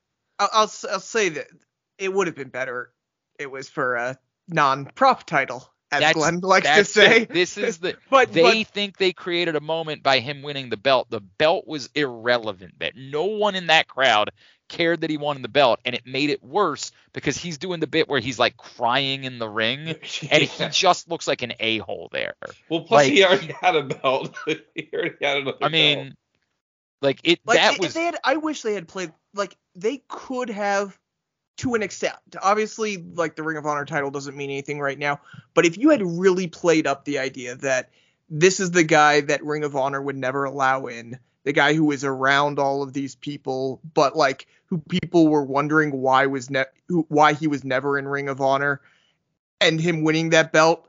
Again, you couldn't have gotten quite the desired result because everyone knows that the Ring of Honor belt is not the Ring of Honor belt, but you could have at least tried, and I don't think they tried hard enough. I think that's an interesting, like, that they could have created a story that made Eddie Kingston care deeply Because about that is the background of this story. Right. For the true diehards, that was a meaning. Seeing him hold that belt was meaningful for that reason. A guy who was, one of the bigger Northeast wrestlers who was feuding with everyone in Ring of Honor in other companies, but wasn't ever in Ring of Honor, and finally beating his biggest rival to get the belt he was never allowed to compete for. There's something there, and it's why on Twitter there was a big reaction to it, because the people who had been following felt that way. They didn't tell that story, though. Like, doesn't this go back to them not producing their show well? I mean, like they could have told that story. They could have been they could have had the announcers saying all this stuff. Yes. And I feel like, it goes back to like us hearing that they don't produce the announcers. They kind of let them go, and they kind of, like it goes back to that. Like they're just not good storytellers. And is they think that people know, and but they're just that's kind of bullshit. letting. You Yeah, can't no, I do that. agree. I'm not agreeing with them, but Say what you want about how crappy the Jey Uso thing is or whatever. They very much do try to lay out why it makes sense. Now you could they're not with Jimmy, maybe with Jay, but not with Jimmy. Right? No. Well, I mean, they try to. It doesn't make any sense, but they tried to carve something together, right? Like, I'm just saying, there's a difference there's a difference between trying and not trying. Like just try to tell us why this person gives a shit about this title. Like, just try to tell us why this matters. Try to tell us, like, you allude to a lot, and that's why I'm trying to draw the difference between the two. Is like, that doesn't make that a good story. And I think that's why this is an accurate comparison. I'm not saying they're great at it, but it's trying. What this is alluding to things and assuming that the crowd connects the dots. And I don't think that's good. Yeah, I mean, it's not. It's what they view it, and it's something that I'm sure I've said on the podcast at times, I've definitely said on Twitter at times, was that they view it like a comic book movie where they're going to give you these little breadcrumbs and they're okay with you not, caring, or, the people who care will care. The people who don't probably won't even notice it. No, but and hold on. Not, but the comic book movie tells you the story. No, I mean, but like if you watch Ahsoka, if you're watching Ahsoka right now, there's so many references to Rebels that, quite frankly, if you pick up on it, that's awesome. And if you don't, it's whatever. And that's how they view this, and they need to realize, like, you can't do that with wrestling. Well, not every I'll take it a step further. Not every story can get away with that. I think if you've got the bolts and the nuts and bolts of a story, then you can leave Easter eggs for people that want to know more and fill in the dots with Star Wars and Marvel. But those stories still have the nuts and bolts of a story. This is like, oh yeah, this guy did this thing this time. You know why these guys hate each other? They haven't liked each other for a long time. And you're like, why? What? You know what I mean? Like, they don't tell you like, oh, Captain America doesn't like, Ultron or whatever. Like, you saw why, why he's a problem or whatever. Like, you don't just get, like, that would be like, the Star Wars thing would be like if you just entered into the middle of Darth Vader versus Luke Skywalker and had no idea about their connection. And just that all these guys go way back, So I push back a little because I think those stories have the parts of a story and this does not. So like you could do it in wrestling if you at least present the nuts and bolts of a story and some background. And then there's the extra for all the people that want to be nerdy and know every little thing. Yeah, I think they think that the fact that they've had, Claudio and Eddie feuding since both of them, or I guess since Claudio arrived last summer, that's the nuts and bolts. And I agree that it hasn't been necessarily successful, but I think that they think that by showing the feud, by showing them fighting for months and months and months, that's enough. Yeah. Did they do this with somebody else? Somebody that it was another Eddie Kingston thing, right? Where he was friends with someone, or who was the person that he was like frenemies with? Moxley, right? They did the same thing with those guys. Yeah. We all know everything about Eddie Kingston's career. Right, so, correct. We're all just supposed to assume. Yeah, that makes all the sense in the world. And by the way, before we wrap up, we do also have to point out that at least they nailed it and they understood that what we really needed was more Don Callis, and what we definitely needed was to have Sammy Guevara turn, but only after he cleanly lost a match, because that's how you show someone is really a weasel, is to cleanly lose a match and then join up with another weasel. But come on, we had the member berries, so that's what all that matters. The member berries? I mean, the Shawn Michaels, Chris Jericho finish while they were wearing like the same exact outfits. Yeah, did you see that? It's like movement for movement accurate. Oh yeah, it was the member berries. It was the what does member berries mean? It's from South Park. It's okay. It's like instead of telling a joke, you just refer to something that happened in the past. It's like nostalgia. Everything's good because of nostalgia, basically. Right. Correct. I did not realize that's what that was, but I just do know that like it doesn't take a brain surgeon to realize what a stupid trope it is to prove that you're a weasel after you lost the match cleanly. That's the least heelish thing that you could possibly do. Like, here's the thing. Yes, I think that it's kind of funny that they did the movement for movement Shawn Michaels thing, because the way that was done is the way you would do it, right? It's just a sore loser. This is like, look at my evil plan. Here comes a guy that I was working with him all along, right? And that makes no sense. Well, then why didn't you collude with him to win the match? Right. You're a giant idiot. And Like, so is he. You're both yes, giant idiots. if you lose the match and then you snap, like that works. Well, that's but why the Jericho thing that they were recalling to makes sense, because he was just a whiny bitch. You know what I mean? He was just a Right. sore loser. That was his whole character going forward. Yeah, this was crazy. I couldn't So believe they did it. unfathomably dumb. Like, I just can't get around it. They had him just lose a match cleanly and then been like, ha ha, you stupid, I had you all along.